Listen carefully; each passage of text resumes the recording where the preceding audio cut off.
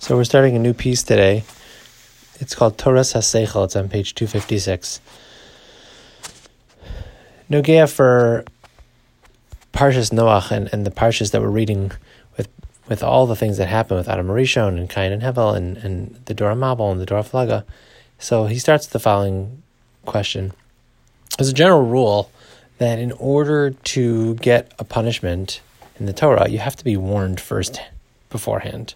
So, God forbid, if a person is going to kill somebody else, he or she needs two witnesses that are warning the killer that if you do this, you're going to incur the death penalty upon yourself. The Torah says this is usher. And he asked the following question: before the Torah was given, so the Bnei Noach they weren't warned on certain things. Nobody told Cain that he's not allowed to kill Hevel, and yet he was punished.